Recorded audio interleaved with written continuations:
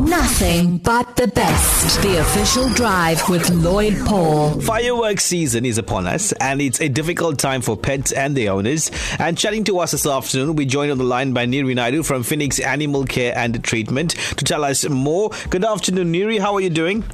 Hi, Lloyd. I'm well. Thank you for having me. Always a pleasure. Thanks for taking time out this afternoon, Neeri. Now, firstly, help us understand why pets and animals are really very sensitive to fireworks.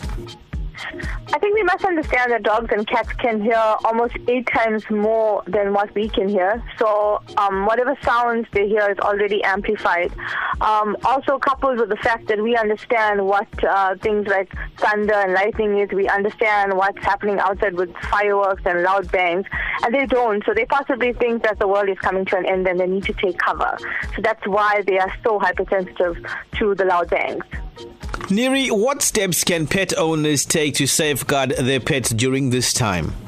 So I think we must make sure that our pets are not outside when the bangs are going off. It's very important that you take them out of anywhere where they can visually see it, the lights, any sort of like empty rooms that the sounds might amplify. Take them into your house, a garage, a bathroom, a bedroom. You can put the TV or the radio really loud to try to drown out the sound. You can sit with them if you are available, and especially for people that are celebrating and leaving their homes, leave them in a space where there isn't any windows or burglar guards. I think one of the calls we get more often than usual is that I know when I'm patrolling, their heads get stuck in the burglar guards because they are trying to run for cover, and that's something that we battle with. And I think there's so many calming medications that are natural, that are available at pharmacies, at pet shops, at your vet. Please stock up early. People go into the celebrations quite early. I know we experienced that for Guy Fawkes as well.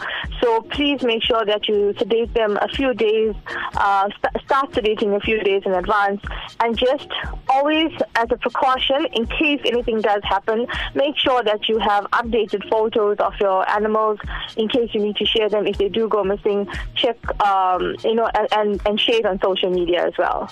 Now, Neeri, I want you to share some of the cases that you've attended to previously and how they can be prevented going forward. You mentioned in terms of dogs trying to get out the burglar guards and gates and so on, because obviously it's fear and they don't know how to react. They go into panic mode. So maybe share one or two of those cases and how can we prevent them?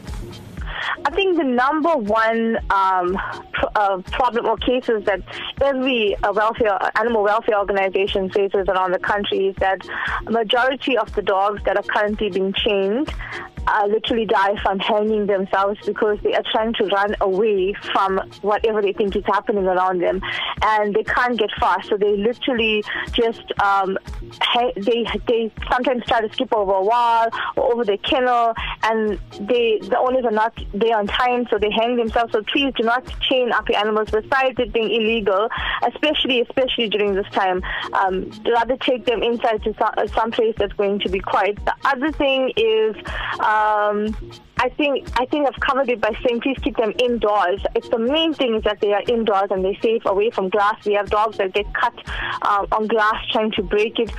We also have them skipping over fences and walls because they might not be jumpers. They might be a little chihuahua that can't really jump high. But when the adrenaline kicks in, they somehow develop super strength and superpowers almost, and they can jump these walls, and that's why most people don't think about putting them inside because they know they're not jumpers, but they do it.